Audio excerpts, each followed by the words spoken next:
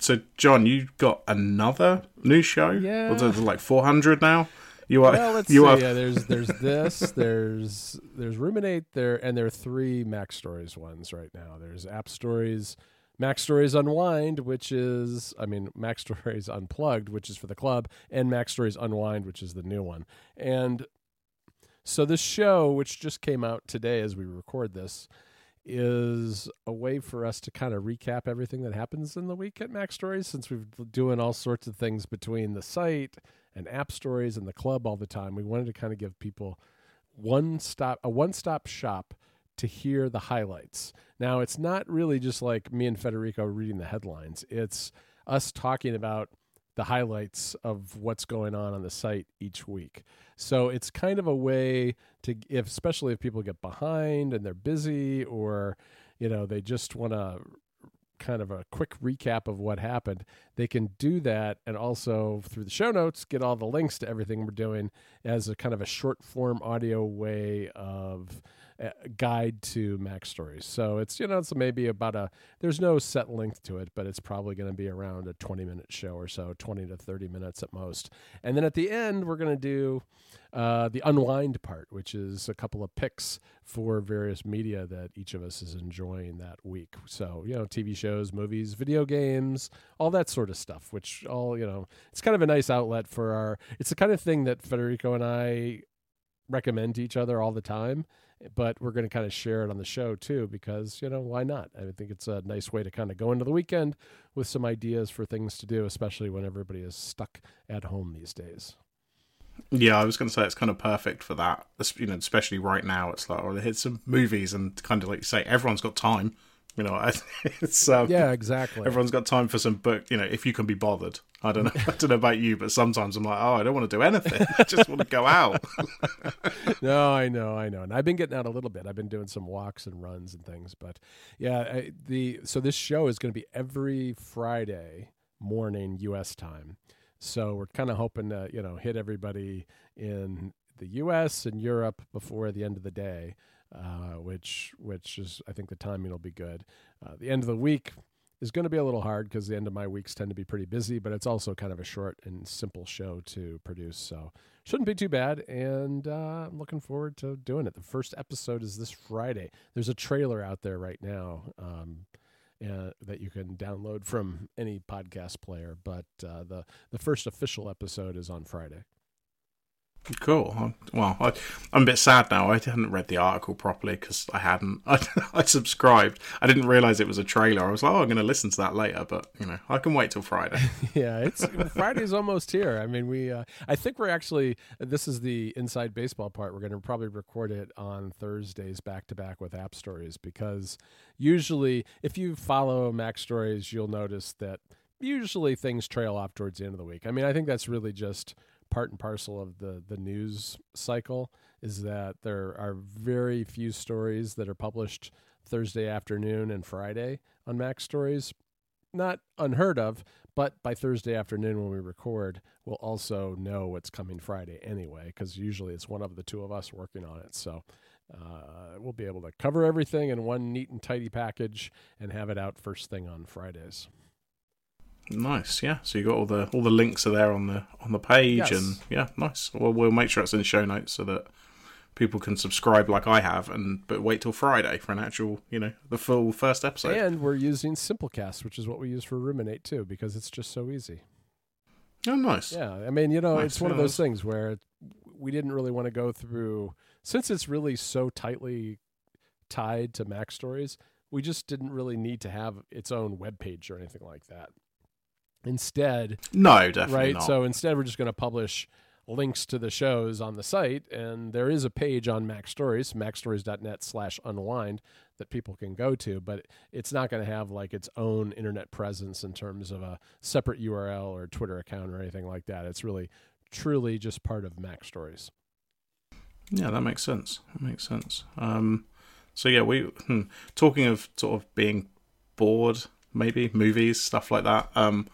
I don't think we've ever talked about this. I don't kind of make a big thing about this, but I archive everything. Like I've got like a live updating archive of like my tweets, and for the last like 7-8 years. I've written down every like book, movie, TV show I've watched. Oh wow! All of that kind of, like I've built like a custom web app to keep a log of all this stuff. And like I say, it's not just like just movies or just TV. It's like all kinds of different stuff. Like say movies, TVs, books, video games, all of that kind of stuff. It's very interesting that you mentioned this because I do something very similar with IFTTT that I haven't even looked at in probably 2 years, but it's just humming along in the background, cataloging my tweets, the weather. Gosh, I don't even remember what is in there. There used to be like location data, and it's all going into a plain text file that's recorded onto my Mac. And every so often it rolls over to a new file, and it's all just sitting there somewhere on a drive. And I really don't care so much anymore. But every now and then, there were times in the past where I've gone back, and since it's plain text, it's super easy to find things in there, just with search terms. So that's so I'm kind of right there with you in terms of the cataloging. So that's interesting. And you've started cataloging something else, right? Well, yeah. So I've got this custom web app that I'd built, right. And it hooks into like the MovieDB API. So I get the proper year and the proper title and all of that kind of stuff when I add new posts.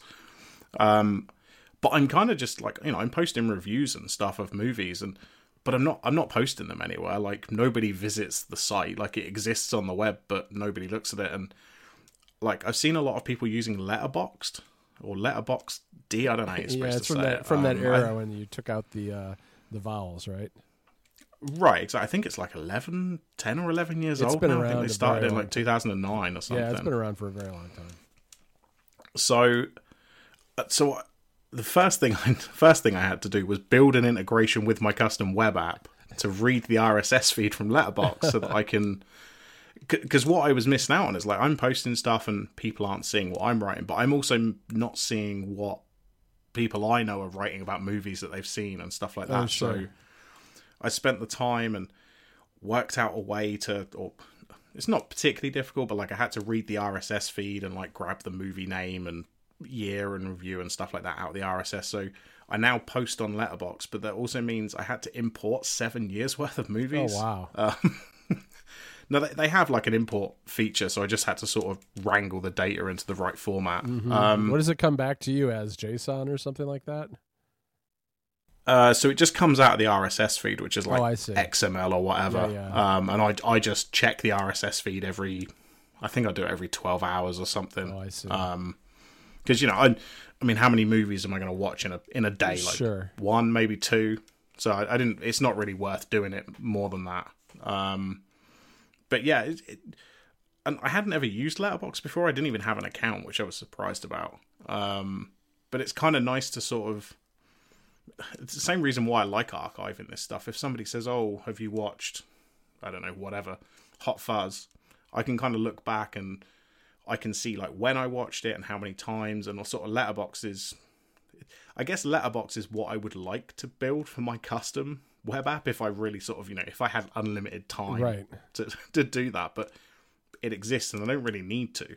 Like it's there and it works. And now I've got this integration so I can still keep my archive, but I've then got the sort of social aspects of Letterboxd where I can follow people and make lists and stuff like that. Yeah, that's a great idea. I have an account. I haven't signed in forever, and I don't think there's anything... If there's anything even in there, it's pretty minor. But I was talking to one of my kids about this recently because he's really a movie buff, and he signed up for their premium account, I don't know, beginning of the year or so. And I guess it's got some really nice features if you sign up for the premium account. Have you done that? I haven't signed up yet. I think I'm probably going, I've only been using it like a week or something. But I think I'm probably going to sign up for Pro. I think it's only like $20 for a year. I think that's about right. And every year, supposedly, he tells me that they do a Black Friday sale where it's like 50% off if you can hold out until November. Oh, okay, that's interesting. Yeah, because I think it gets rid of the ads, which is one thing. Right. And then it gives you like these stats and stuff like that, and a few other abilities in lists. You can like make copies of other people's lists and stuff like that. I think it also tells you where things are available too, like streaming services and that sort of thing. Oh yeah, that is one of the other. Yeah, So I feel like I've looked at it and I'm like, yeah, $20. I'd pay that for like one thing. You know, they've got all these features. But yeah, it definitely seems like it's worth it, and I probably will do it at some point. Yeah, no, that sounds really good. I should maybe check that out. I used to be more of a cataloger person than I am now. I don't do it nearly as much. So, but it is a good app, and I have checked it out. You said you also watched the Lord of the Rings movie. Was this for the very first time? Yeah. Oh, I'd not seen them before. How did you miss those? Do you know what? I'm really not sure. I mean, they came out, 2001 was the first one, I think. I guess sounds about right. So I would have been, 13 maybe? 13 about 13, 12 or 13. And I guess like when it came out, because I hadn't read the books, and I still haven't read the books now. But like, because I was 13 or 14, however old I wasn't going to the cinema much. Yeah. And like, we didn't really have a lot of like DVDs at home. Sure. Because we just didn't. And, you know, at that point there was no streaming services or anything like that. So it was just one of those things that I'd never really got around to watching. And I'm not hugely interested in that kind of story. Mm-hmm. But given that we have a lot of time at the moment, I figured, well, those are long. No, what's 9? Yeah, those are long movies too. I did not watch the extended editions. Oh, and you got to watch the extended ones. I can't. Right. They really don't add that much, I don't think. No, but just before I say anything else, like, I'm glad people like these movies, but they are not for me. Like this, because I haven't read the books, and I was just kind of, yeah, let's watch them. Like, I was so confused constantly about who was supposed to be where, and like who was friends with who, and like I think things like, it felt like they'd taken the book and they were like, right, we need every single detail from the book has to be in these movies. When you compare it to something like Harry Potter, where I think they cut a lot out of the books for those movies because they were like, we can't do everything. Whereas for like the Lord of the Rings, they were like, no, we need to get everything in. And also here's these extended editions with even more stuff in. Yeah, there's so much that goes on in those books, and they're very long books. So that, and they are that kind of disjointed storytelling, you know, mechanic, I guess, where there's multiple threads happening at the same time. And it's hard, I think, sometimes in the movies to understand what the timeline exactly is. Yeah, definitely. Yeah, that was something I was really struggling with, was like, I just couldn't, like I said, I think because they were so long and I wasn't particularly invested in what was going on. Like you say, I was just really struggling to follow everything. Yeah, that makes sense. Well, I do like them. I mean, we actually have the DVDs, and this is one of those situations where I've eventually just stopped collecting things because streaming came along, and now I can just, these things are on TV from time to time. I can watch it. It's easier, especially with those long movies, to just watch them that way instead of having to do the multi DVD, put in disc 1, put in disc 2, that kind of thing. Now, oh yeah, I suppose they probably all fit on a single Blu-ray. I am still proudly a person who has never watched a Blu-ray.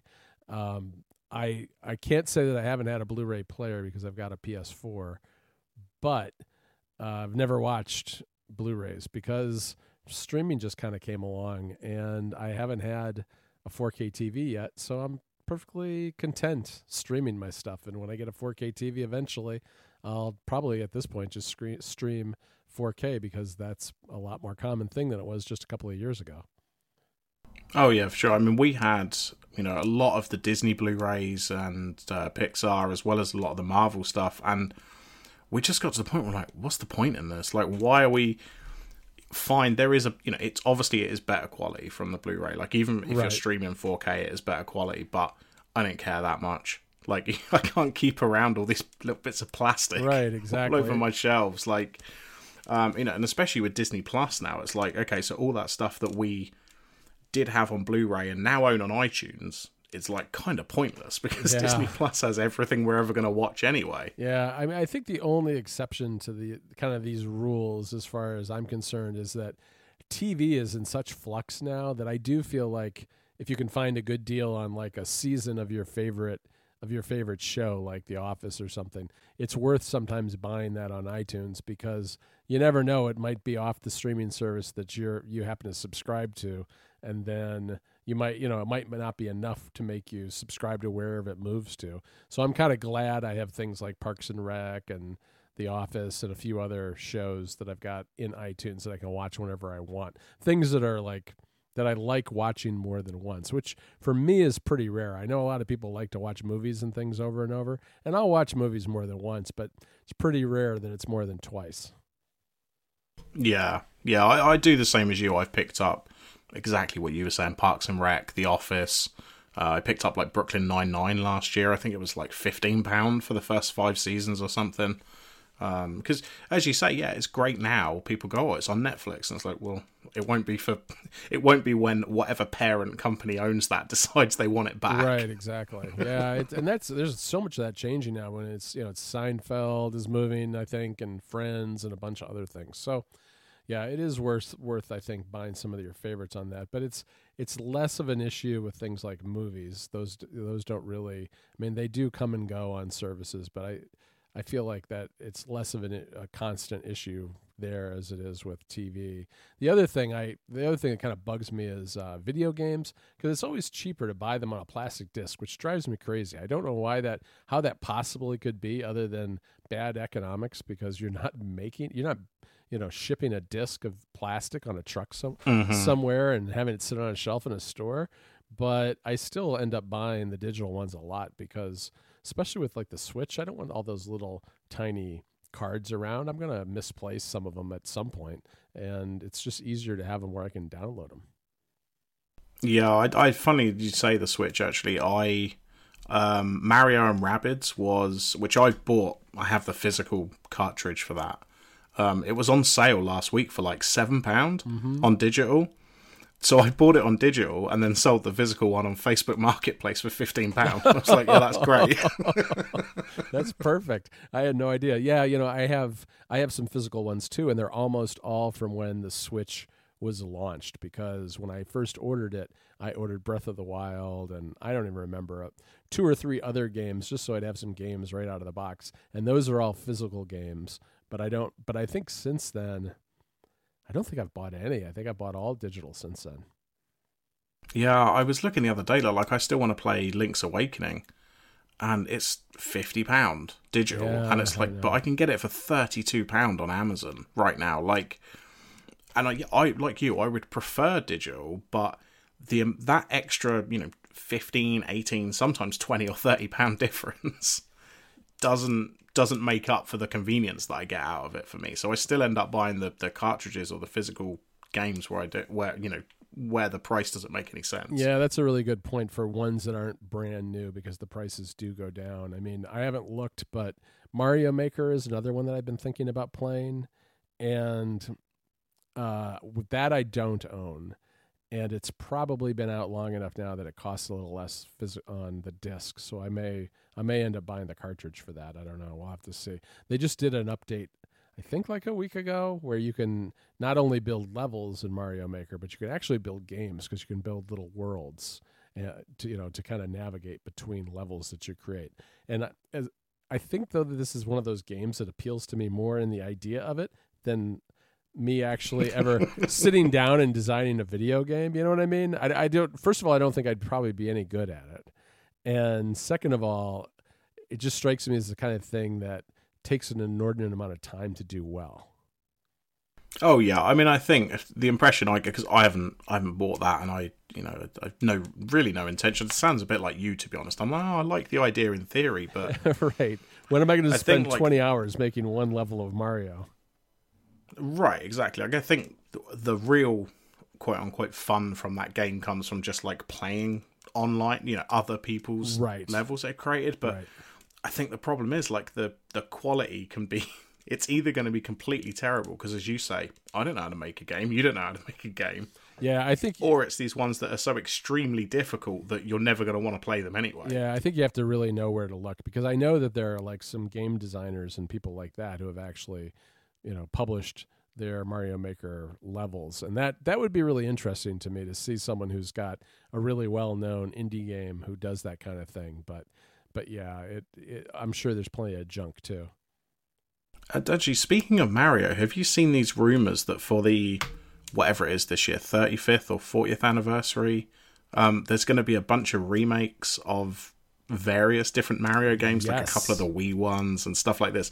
I'm really excited for this. This is if this is true, which it sounds like it seems like there's a lot of truth behind these rumors. This is going to be a really good year if these come out. Yeah, no, it sounds really great, and I think it'll be a lot of fun. I'm looking forward to myself. I'm right now. I have not played another game except for Animal Crossing for like the last whenever it came out. So it's been at least 3 weeks now, and I've gone from being one of those obsessive people who played it a little bit every day at least to now I pretty much just play it on the weekends, maybe like Friday through Sunday. And because it's just it is one of those things that can absorb you and suck up so much of your time. And I have been tempted sometimes to get up in the morning and play a little bit before I start working, and I don't, because I just know myself that once I get playing that, then I'll be thinking about it all day and I'll be distracted. And so now maybe I'll play a little bit in the evenings once in a while during the week, but for the most part, it's a weekend thing now. And I still like it. I mean, it's, that bunny event that they did for Easter was a little tedious. Hopefully they'll get better at those things, but they've expanded some of the stuff in the game already with an update. And so it's just as it was starting to feeling like a chore a little bit to me, it's already kind of refreshed a little bit. So I really enjoyed playing it last weekend when, they first, I guess last Friday was when they first added all that stuff, and I started playing it on Saturday. So yeah, it's good. Nice. Yeah, I still haven't bought it. I'm not going to. I can't trust myself. Yeah, it's probably best. I've been talking to Federico about it a little bit, and he played initially for several days, and then he just put it away because he's afraid he's going to play it too much, and plus he's super deep into competitive Pokemon now too. Yeah, it is one of those games. But you've been doing some baking. I have. From what you've told me. I did. One of the things I've missed being stuck at home is that we didn't have easy availability of fresh baked bread. So I thought I'd make some, and then I realized it's a lot harder to get the ingredients these days because apparently the entire world, including all of the, Instagram baker influencers, if that's a thing, all the millennials are making bread for the first time and showing it off on Instagram. And all I just wanted was, some flour and some yeast. And it proved to be really difficult to get those two things. When I have mostly been buying groceries online, I have made 2 stops at a grocery store. And when I did, the yeast was completely sold out. I did get a chance to buy some flour, and then I found a big bag of yeast on Amazon, of course. It wasn't part of like their grocery delivery service. It's just like separate.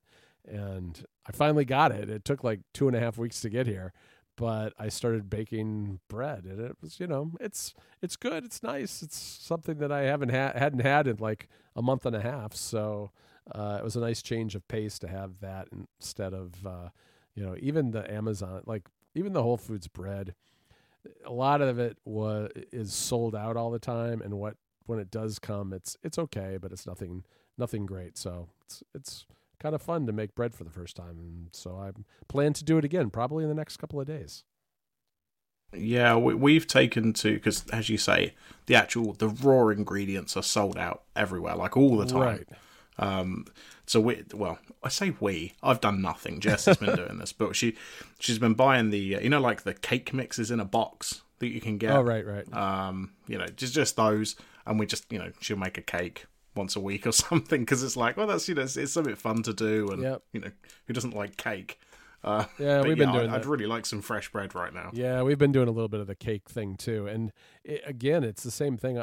Amazon shopping has been both great and super frustrating because they're really, really struggling with keeping supplies. So like when I go, there's 2, at least here in the United States and in the Chicago area, I have the option to use either Amazon Fresh or Whole Foods, and they're different, but there's a lot of overlap. Whole Foods tends to be more expensive. So I always start on Amazon Fresh, And I'll look at my past purchases because, there's certain things you buy over and over again. And I'll look, and easily a third of the stuff is out of stock all the time. And at some point, that just becomes a huge drag where you're like, well, I can't have milk. I can't have fresh vegetables. I can't, it gets old. And then eventually I'll end up going out to a grocery store. But for the most part, we've done pretty well with it. I mean, it's a combination of finding the things between the two different services and then actually finding a delivery slot, because those have been hard to get. You have to it's like buying concert tickets, really. You have to kind of go back. I'll go through the whole checkout process, then I'll go to where you pick the slot, and there won't be any. So, all right, I'll refresh the page periodically through the day. Eventually, I'll get Amazon kind of kicks me out of the order, so I have to kind of go back into the cart, go through all the steps again, find out whether there's a slot, and eventually, usually some point during the day or the next morning, I'll find a slot. Oftentimes, I find that early morning is a good time to do that, like 5 a.m. or something terrible like that.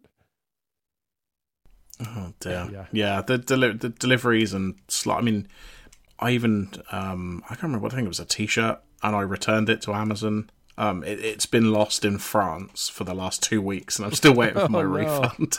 I don't know what's happened. Like it went from here, and then it went to like the central hub in Birmingham, which is normally where a lot of Amazon stuff goes, and then it went to France, and it's just kind of been sat there. Like, I just want my refund for my like £10 T-shirt. It's really funny you say that, because I actually shipped something to Federico I'm trying to think when it was. I think it was early March. And it was right before actually, it was probably February, because it was right before things got ugly in Italy. I mean, northern Italy was locked down, but Rome wasn't. But between the time I shipped it and the time that it got there, Rome had been locked down. And so this package started in the United States.